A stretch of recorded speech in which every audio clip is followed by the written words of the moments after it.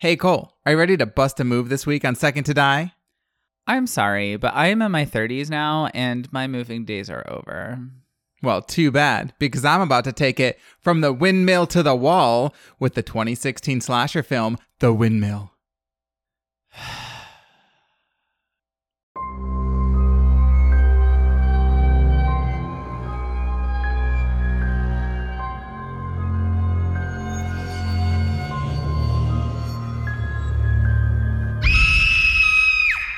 Get it? From the windmill. Oh, no. Oh, no. No, I promise I get it. Well, if you did, you would have been laughing in hysterics. Welcome to Second to Die, a horror fiction podcast where we talk about lots of things. And sometimes horror. And sometimes horror. I'm Max. And I'm Cole. This week, we're going to be talking about Windmills. windmills, the machines of my people. Well, I feel like you need to explain that. yeah, I think I may have referenced it before, but my mother's family is very, very Dutch, and I grew up in Western Michigan. It's a very Dutch settlement, like immigration. Like there's literally Dutch language newspapers there, And the Dutch store that had the salty licorice. and the Dutch store and salty licorice in general, which we have discovered.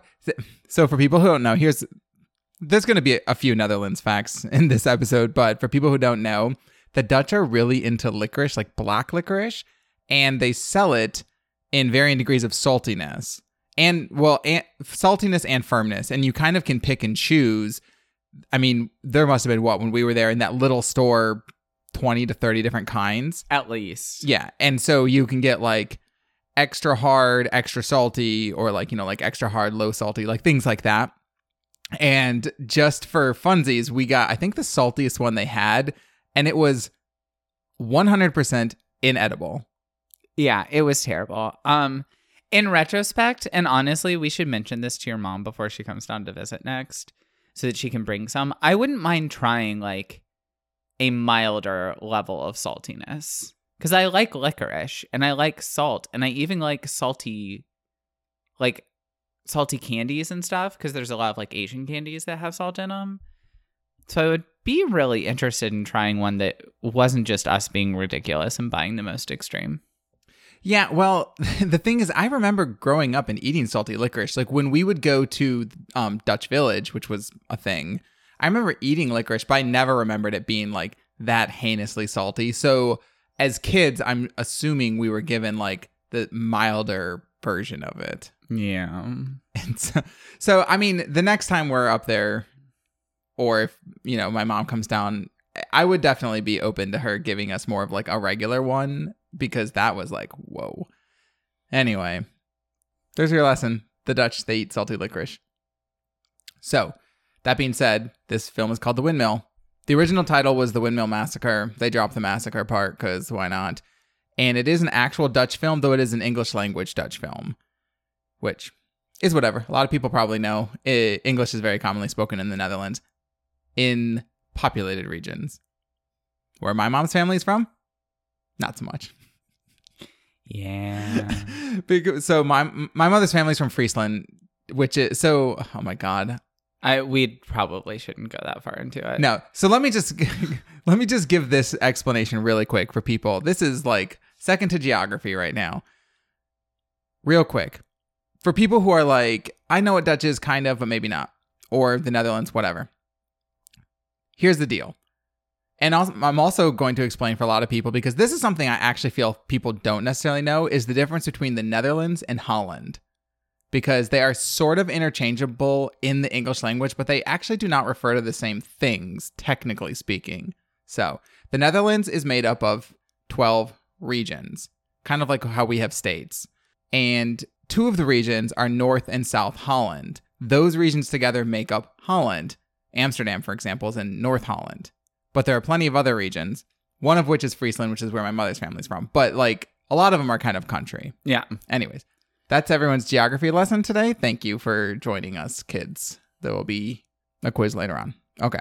So that being said, why are we talking about this right now? Because windmills are popular in Holland, and I think people associate with windmills with Holland. And so what do? Most importantly, they pump water out of lowlands and essentially back into the rivers, like beyond the dikes that they have. And the Netherlands is kind of famous for having what they call reclaimed land, which is literally land that they have taken back from the seas and lakes that like should be part of a lake, but they like essentially like pump it out and use dikes to prevent that. 17% of the land in the Netherlands is reclaimed. That's upsetting. Yeah. But it works for them. So anyways, I think we're talking about a movie. Let's talk about this movie. Yeah. Second to geography. So, yeah, that's everyone's geography. I feel like everyone feels more informed. I feel more informed. So it's directed by a gentleman. He's Dutch, so I'll pronounce it in a Dutch way. His name is Nick Jongerius. He also was one of the writers, along with Chris W. Mitchell and Susie Quid. What? I like her name. I just like that the first guy had like a super like, well, far more complex name. And then it's like Mitchell. Yeah. So, okay. So that being said, there's some cast members. I'll probably mention them as I mention the characters, or I might forget, whatever. But I'm not going to go over the whole cast right now. And I don't have a lot of backstory on this movie other than, I don't know. It is what it is. So it's 2016. I will talk about the plot, and there's going to be heavy spoilers. And I will preface this by saying this. When I first watched this movie, I liked the beginning of it, and then I hated the rest of it.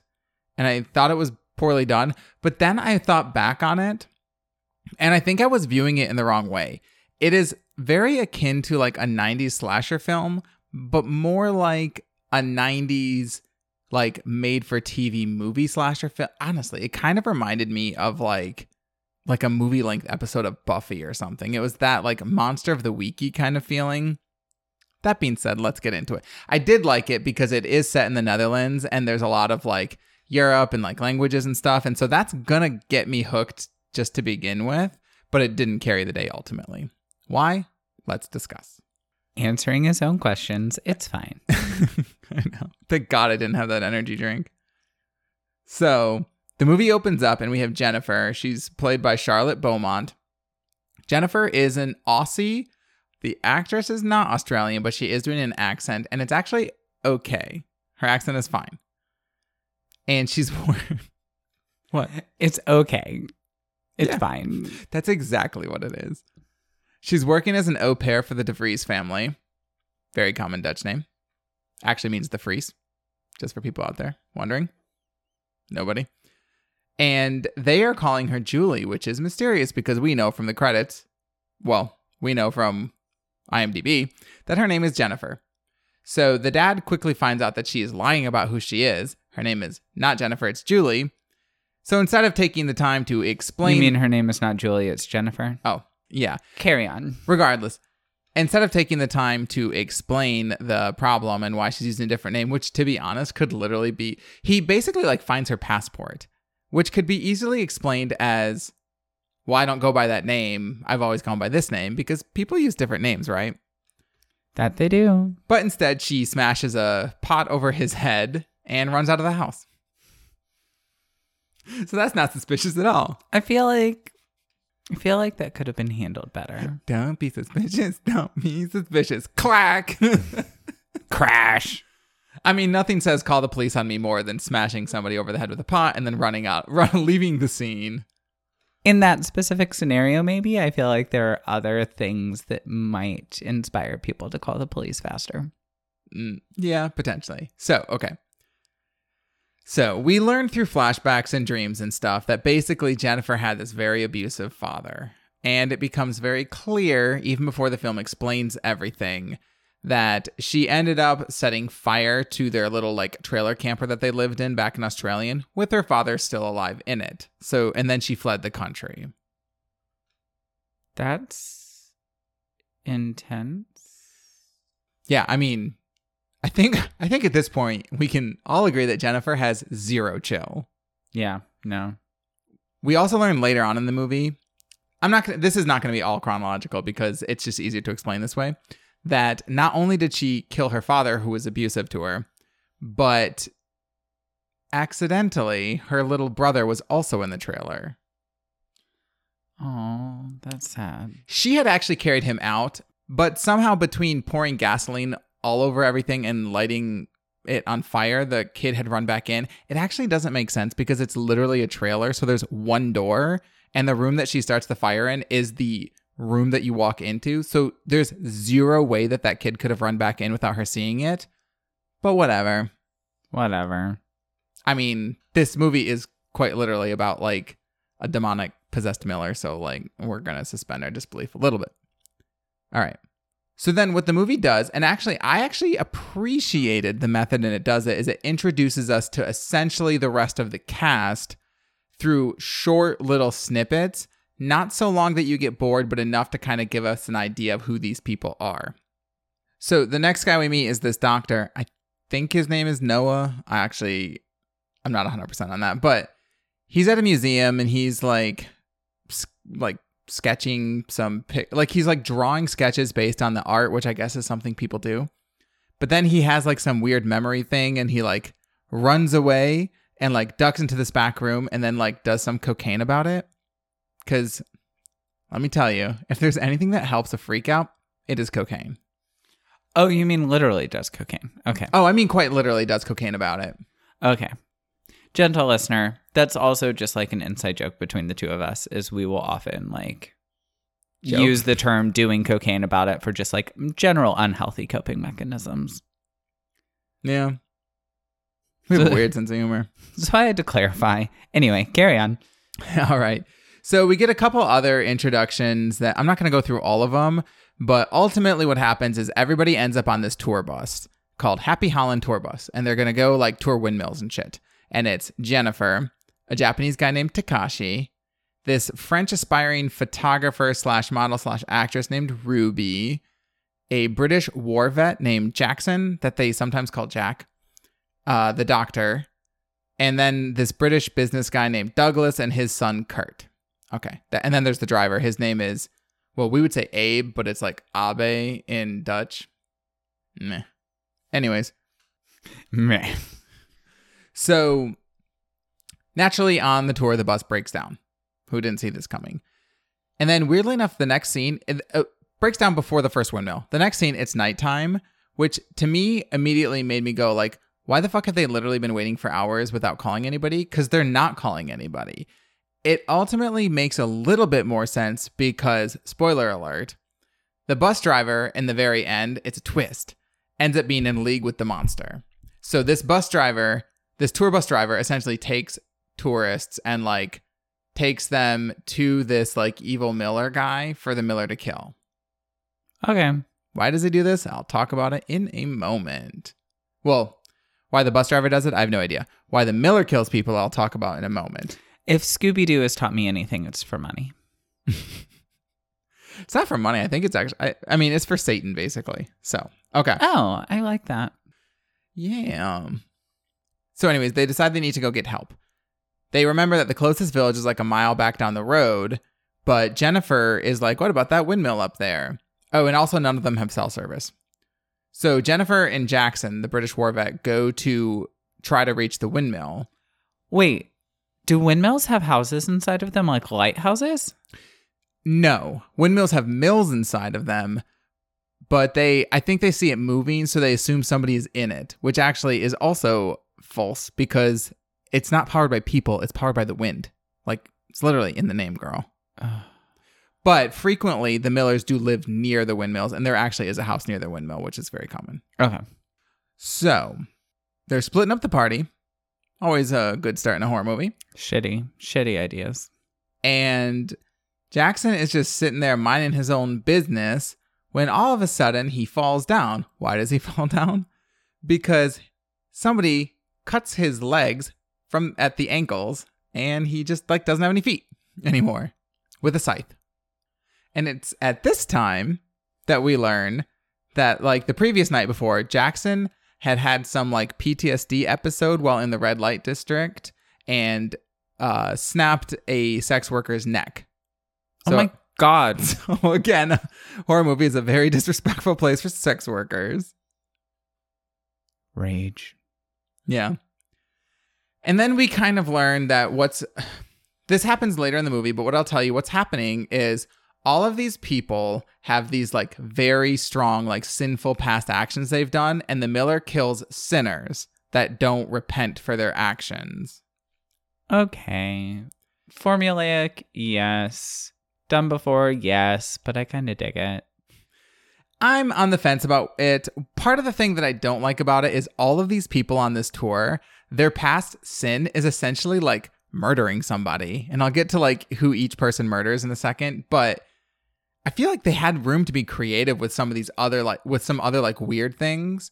Like real quick, I'll just kind of go over it. Like the Ruby, the French woman, she used to be like this big in Japan like face model for toothpaste, and she hired, this is literally how it explains it. It's so stupid.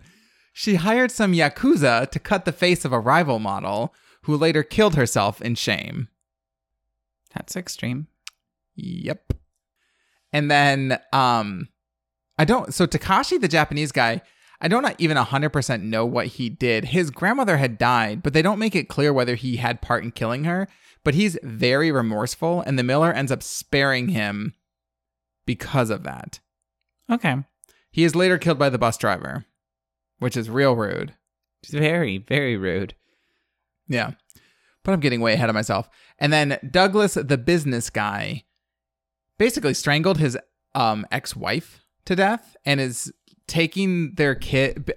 In the movie, he explains that he did it because she was seeking full-time custody and he was going to lose custody rights and never see his son again. When it's like, well, if you're the type of dude that strangles somebody to death, maybe you shouldn't have custody of this kid. Exactly. Like, that seemed to be a good decision. Anyway. Okay, so back to some of the plot. So Jennifer basically tells everybody that Jackson was killed, and nobody believes her. And then all of a sudden a figure pushes their bus over like into this little like ditch canal thing. Everybody runs out of the bus, including Kurt, who is the younger kid. He's Douglas's son. And he cuts his hand. And then we learn that he's a hemophiliac. It has nothing to do with the story. It's literally never revisited, but they get really mad about it because, I don't know, somehow they're blaming this all on Jennifer. And they think that she's making it up about Jackson getting murdered, even though somebody literally pushed their van over. They still don't believe her. It's like the weirdest thing. So then they're like, well, what are we going to do? So they're like, well, I guess we'll walk towards that windmill. Okay. Sure. Yeah, why not? And on the way to the windmill, they find like the most rickety ass, broken down, murdery looking abandoned house that has ever existed. And they're like, that looks like a good place to take shelter. So they go in it. Of course they do. Mm-hmm. I hate it. It does work out for them because then it starts to thunderstorm just because it wasn't spooky enough. I do like a dark and stormy night. Mm-hmm. But I don't like a dark and stormy because there's rum in it. And I don't like rum. Yeah. They also realize that Takashi is missing at this time. And I, of course, was like, this dude is the only ethnic minority in this cast. He is toasty toast, right? Like, toasty toast. Yes.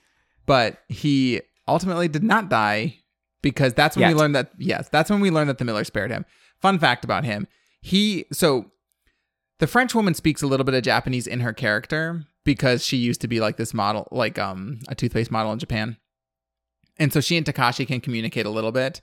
But the actor who played Takashi is the only one who actually spoke Japanese. And apparently he ad-libbed some lines and nobody knew until they were doing like the final edits. And they were like, oh, yeah, he didn't say 100% what was in the script, but they didn't care. And honestly, it's not subtitled, so it literally doesn't matter. That's hilarious. And I love it so much. Wouldn't it be so funny if he just didn't know the lines and was just like saying random shit? Okay, anyways. So while they're at the house, they find this old document that's a warrant for the death penalty for Miller Hendrick for witchcraft and making deals with the devil. And then we learn the sort of legend, which is, they say, a legend that's known throughout the country of a Miller who sold his soul to the devil to keep his windmill running, whether there was wind or not. And then people also in the town discovered that he was killing people and crushing the bones of the people he murdered into his flour. So the people all rallied together and like burned his windmill with him in it alive. That's rude. He was just trying to provide the people with calcium-rich flour. Sure. I don't like bones, though. Enriched flour. I wonder how many bones he put in it. How many bones do you want? Oh. Okay, so anyways. The next person to die, it's a boring scene, is the doctor. We learn that during surgery, he basically performed a surgery while high and killed a woman. Okay, he dies. So, Takashi ultimately comes back and basically is like, there is this person out here killing everybody, and nobody had believed Jennifer up until this point, but when Takashi says that they believe him because he's a man. Yep. So. I was about to say. Yes. He doesn't have a loom to wander around his body, therefore is not susceptible to hysteria. Yes. Oh, the other kind of interesting thing about this movie, that this is a good thing that I liked. The way that the monster kills people and the way that we learn about people's past misdeeds is through these almost like dreamlike hallucinations, pseudo akin to Nightmare on Elm Street, in that in Nightmare on Elm Street, a lot of the murders happen. I'm trying to think how to say it. A lot of the way the manners of people being killed have something to do with the character of the person being killed. Yeah. And that is basically like pseudo mimicked in this because there's these hallucinations. A lot of times it's like the guy who strangled his wife. He's literally like strangled with the rope so tight until his like head gets decapitated, or he's decapitated. Okay, I'm on board. And so it's stuff like that. I do like symbolic murders a lot. The death scenes are also kind of fun. I mean, they're like they're all over the top. Like almost all of them are just super over the top. Very a la Nightmare on Elm Street. That's why this reminded me so much of, I think, like a 90s slasher. And once I started seeing it in that light, I was like, this is better than I thought it was. I was trying to look at it more as like a modern horror movie. It does not stand up to most modern horror in terms of interestingness. Interest? No, I don't like that. We're gonna go with mine. All right. Okay. So then all of a sudden they hatch this plan where they're gonna siphon the gas from the tour bus and burn down the windmill. I don't know why they think this will accomplish anything, because there is nothing to suggest that burning down the windmill is going to do anything to stop this person or this Miller, who, by the way, looks like this like weird shriveled up monster. I don't know. Whoever did the special effects is pretty good. So then in sort of the penultimate scene, essentially, the Miller is about to kill Jennifer when Kurt is the only innocent. He's the young kid, the hemophiliac kid. Kurt's the only innocent in the whole thing. And so the Miller doesn't kill Kurt. And so the Miller is about to kill Jennifer, and Kurt basically finds a lighter and like sets the mill on fire, which in turn makes the Miller, who's about to kill Jennifer, go up in fire and not kill Jennifer. And it is so stupid. But it sort of makes sense, because like the legend has it, he made a deal with the devil, so the townspeople burned down his windmill with him inside of it, and he's linked to the windmill because the deal was for the windmill to keep spinning, yada, yada, yada. Yeah, I guess I get that. I still didn't like it. I would have been upset had the movie ended like this, but it does redeem itself in the final scene, because basically Jennifer and Kurt are sitting there and you're like, okay, so we have the final girl and the innocent kid. This is going to be the climax of or this is going to be the finish of the movie, and like whatever, typical. Except all of a sudden they're looking at the flames in the windmill and the Miller appears again in the flames. And you're like, well, that's weird. I thought he was dead. But whatever, I guess they're just going to say like, he's not dead and the legend lives on, blah, blah, blah. Until a giant metal hook on a chain blasts through Jennifer's skull and splatters her brains all over Kurt's face. And I quite literally laughed out loud because it was so ridiculous and unexpected and incredible at the same time. Jesus. And then Kurt screams. I mean, it was funny. And then an innocent child screams, ha! Well, not like that, but it's just in that whole, like, they thought they were okay, and then, like, it was just, like, brains all over his face. I don't know. There's a humorous element to it, trust me. I think it was supposed to be kind of, like, interesting. Okay. And then the actual final scene is Abe, the bus driver, is back from the dead because he was killed by Jennifer, too. So I guess there's something going on with him. And he's in the city again, and tourists are getting on his tour bus again. He's getting another load that he obviously is going to take to the Miller. Dun, dun, dun. That's the actual end. There's a lot of load jokes there, but I'm not going to make them. I don't think we made a single sexual joke this episode so far. We're great. We're doing a great job this time. Yeah. It's all highbrow humor from here. Highbrow humor and geographical facts. We're rebranding. Okay. So, my quick final thoughts. Like I've said before, I didn't hate this movie. It is sort of cheesy and like very sort of monster of the week made for TV movie-ish. But if you don't mind that kind of a situation, it's not like the worst thing in the universe. The death scenes were interesting. It really just kept reminding me of this like low budget Nightmare on Elm Street thing. Not that it's low budget, but I guess I don't mean that. I mean more like a wannabe kind of Nightmare on Elm Street situation that didn't quite achieve it, but it was okay. The thing is not unwatchable. Yeah. But it's not like the best thing. I wish that they had explored more interesting things with what people's past sins were, because quite literally everybody is just somebody that killed somebody, essentially. Yeah. And aside from that, it was like, I don't know. It's okay. I wouldn't say don't watch it, but I'm not going to tell people to watch it. I'll put it that way. But if you do watch it, order some salty licorice to eat while you watch it. Yeah, I think immersion would help this movie. Some speculoos, some salty licorice. Wooden shoes. Chocolate jimmies on bread. I'm sorry, what? I never told you about that. Like, jimmies that you put on ice cream? The Dutch eat chocolate versions of those just like sprinkled on bread for breakfast. What the fuck? Are you talking about sprinkles? Yeah, but we call them jimmies in the Midwest. What? It is. That's what we call them. Nope, it's fine. Because it's cool. You're wrong, but that's fine. No, because sprinkles are the round ones. Like sprinkles are the round ones that you sprinkle on. Jimmies are the like, what do you call that shape? Those like oblong-y ones. It's all sprinkles. It's fine.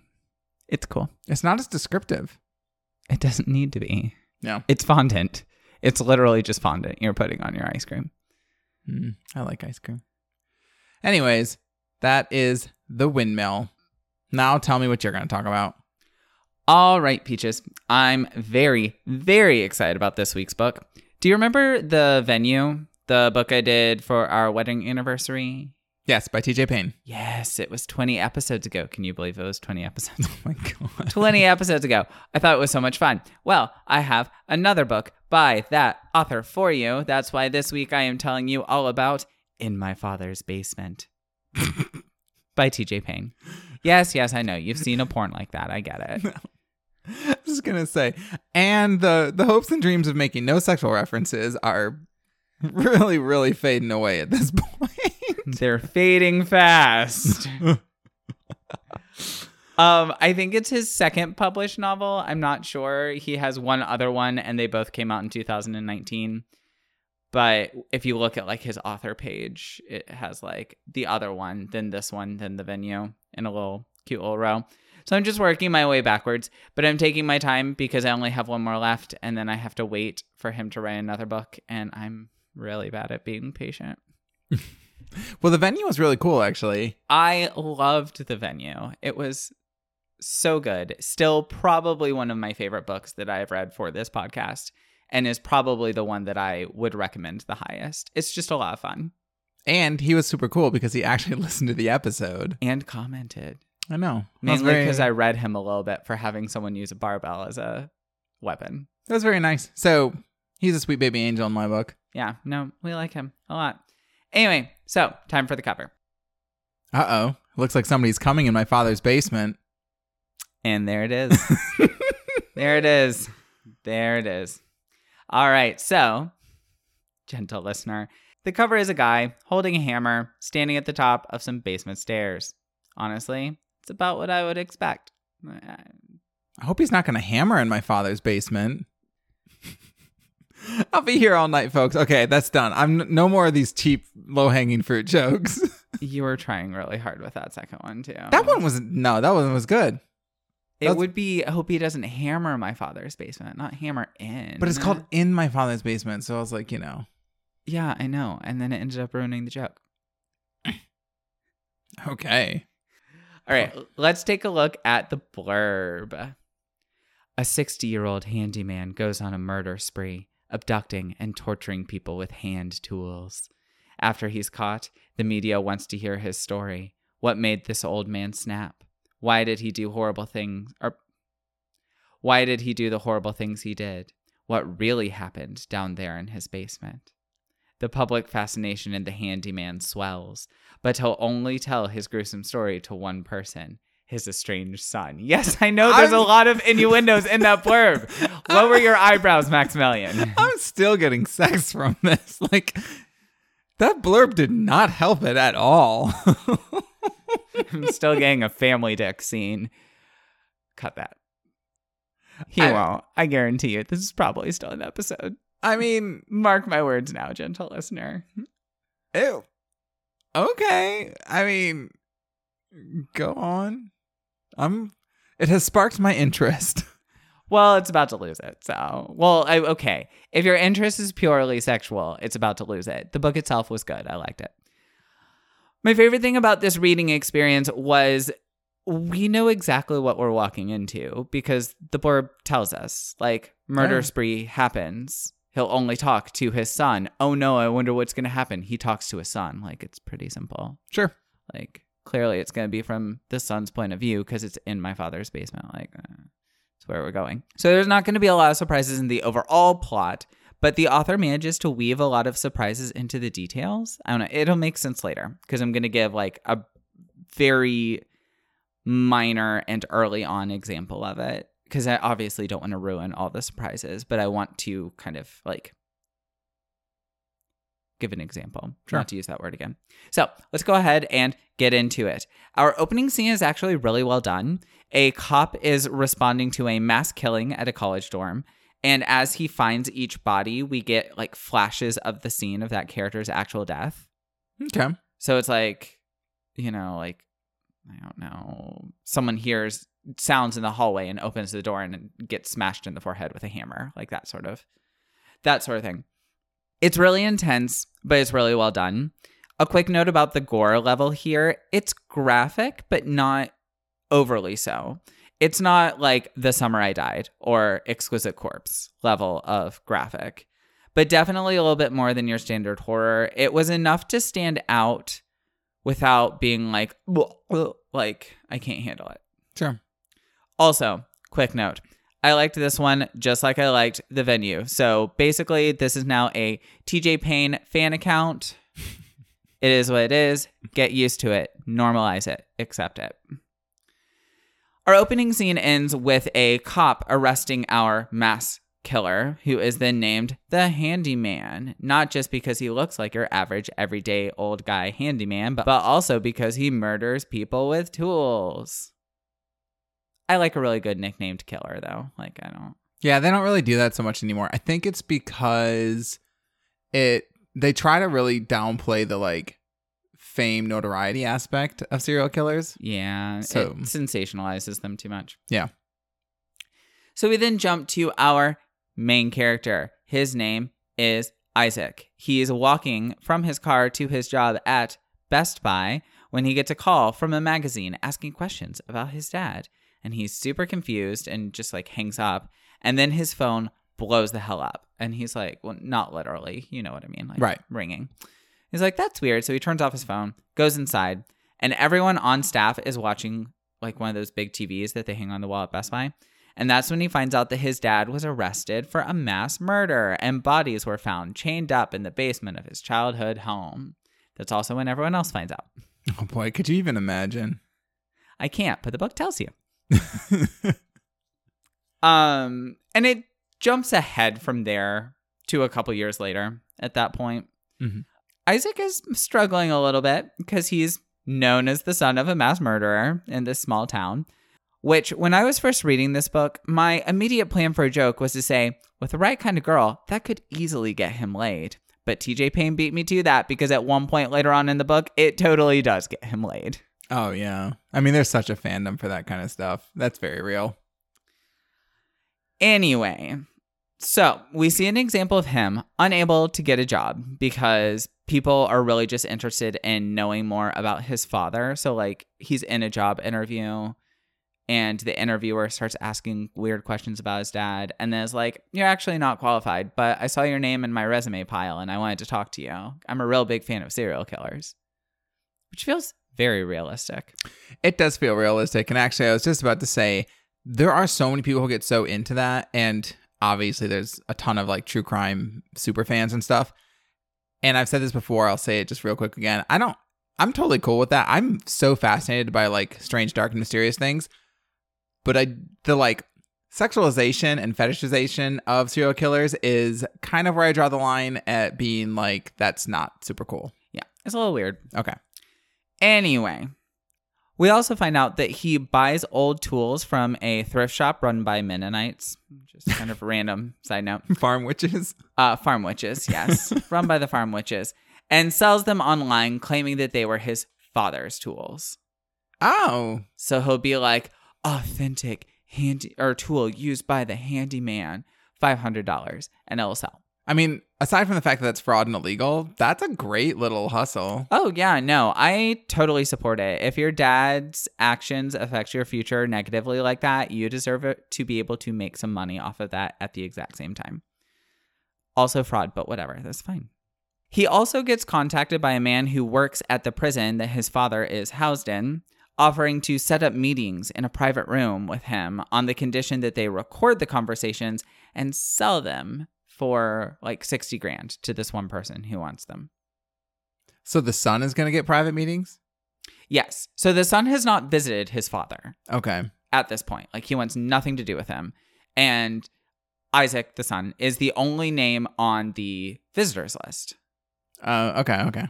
And so Walter, the handyman, just has not gotten any visits. And so this guy from the prison is like, I had someone approach me. She said that if I can get these interviews, she will pay me $60,000. Sure. You and I can split it. Like, I can make this happen. Yeah, go for it. That sort of thing. So Isaac's like, sure. I feel like the content of these interviews is kind of like the primary appeal to this book. I don't know. It's hard for me to come up with a lot of detail to discuss in this one because I don't want to spoil it. It's new. It's good. Like, I really just want people to give it a gander themselves. This one actually is a lightning fast read, I promise. As opposed to apparently the audiobook for last week's is like 12 hours. And I was like, it's a lightning fast read, I swear. All right, so I'm going to try my best to give you some details without ruining it. Isaac gets his dad slowly talking more and more about what happens.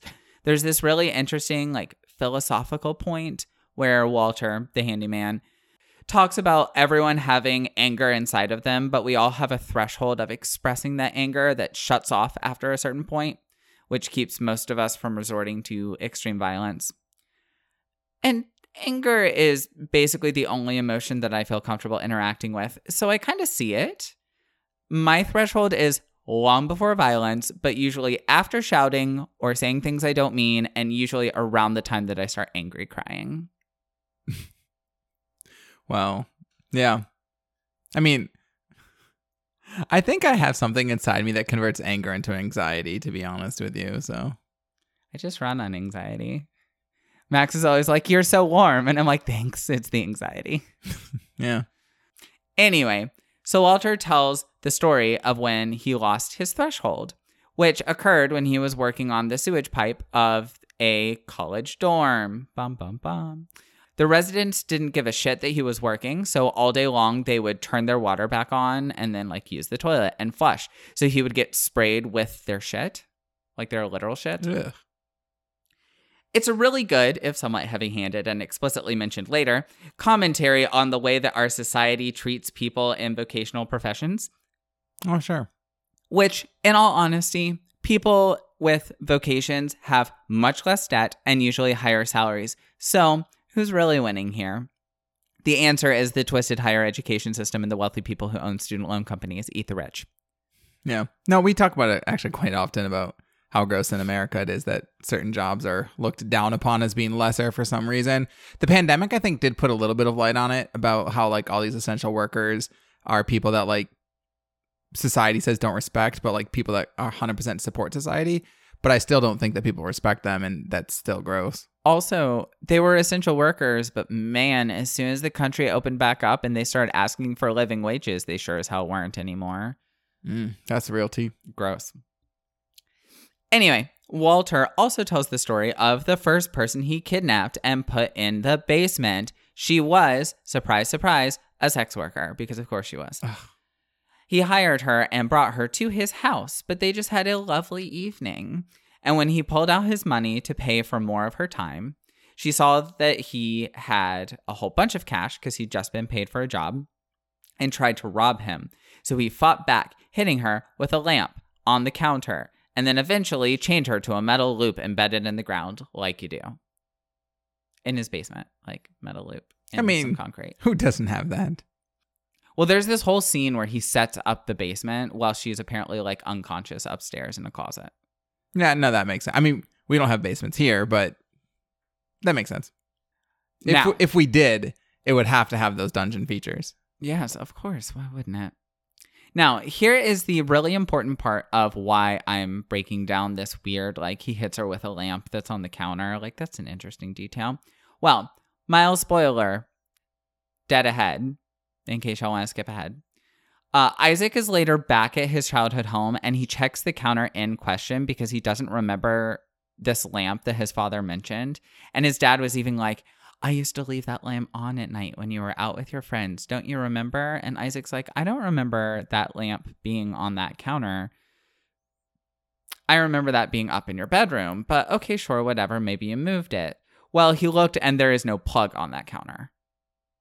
And so the lamp was never there, especially because Walter is also like, yeah, I used to leave the lamp on, da-da-da-da.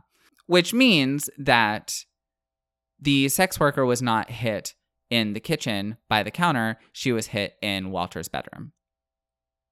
Okay. And that's where we learn just how unreliable of a narrator Walter is.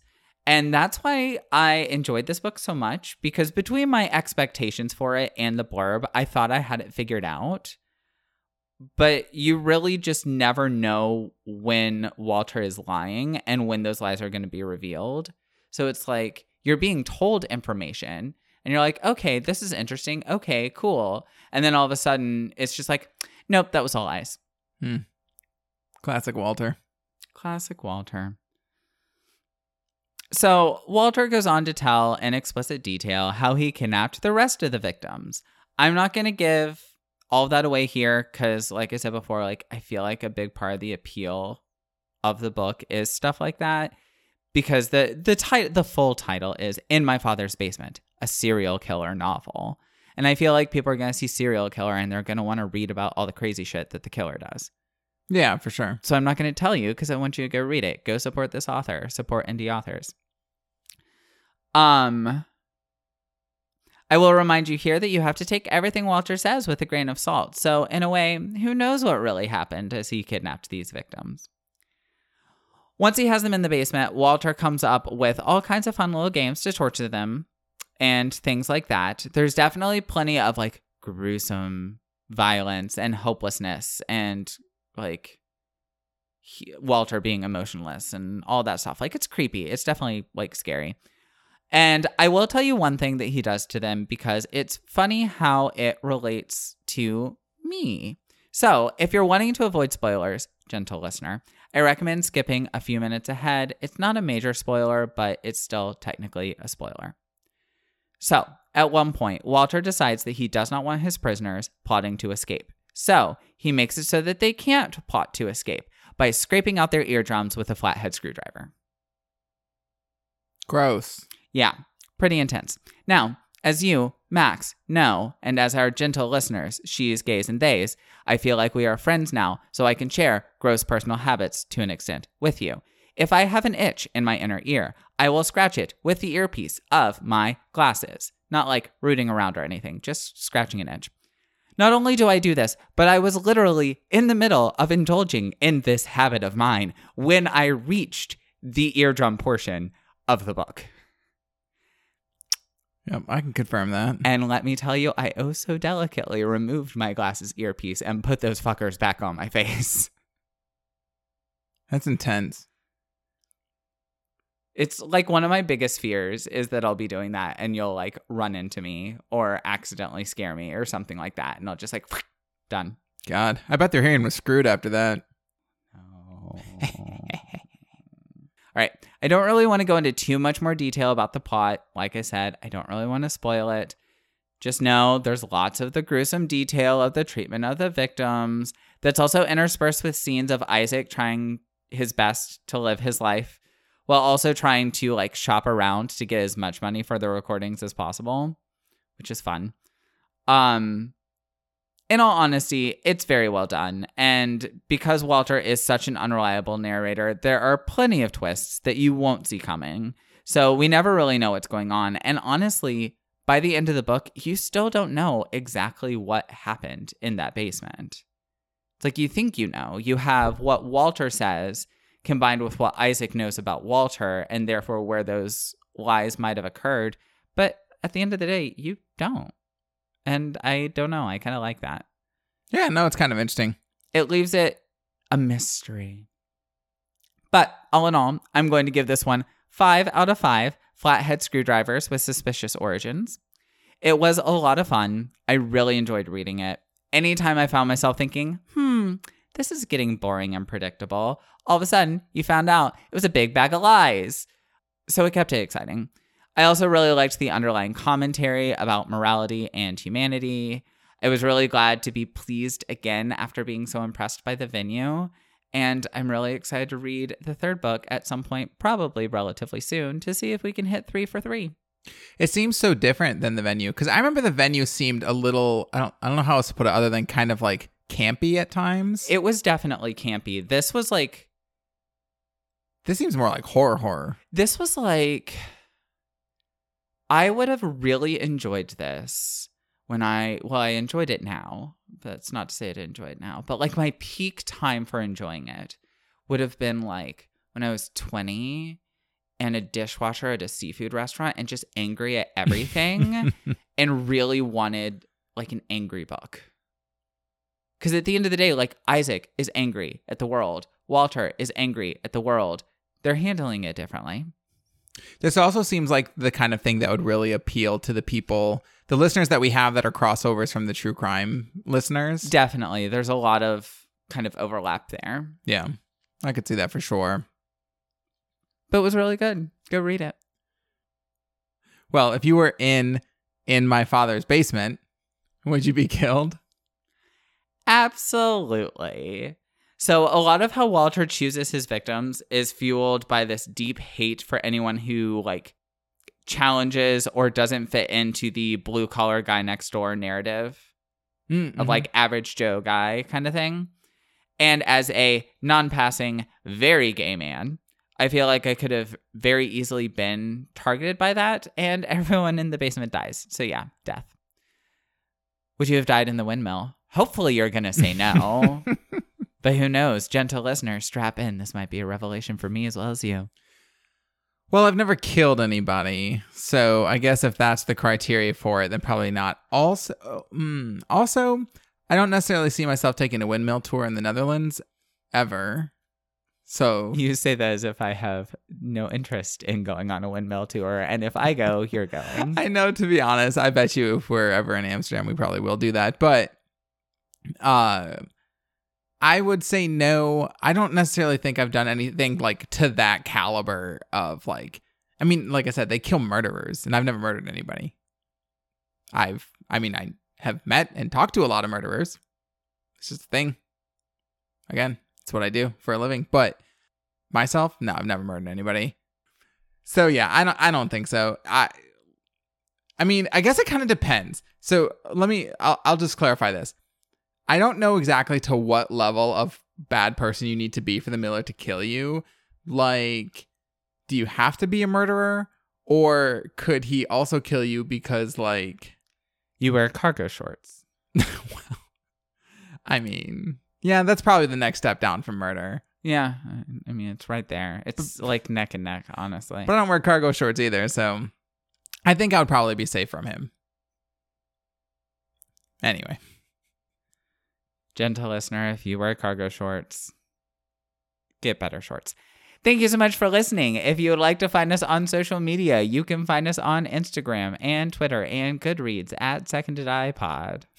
You can also email us questions, comments, concerns, corrections at secondtodiepod@gmail.com or directly on Instagram. And remember, if you can't be first, You can always be second to die.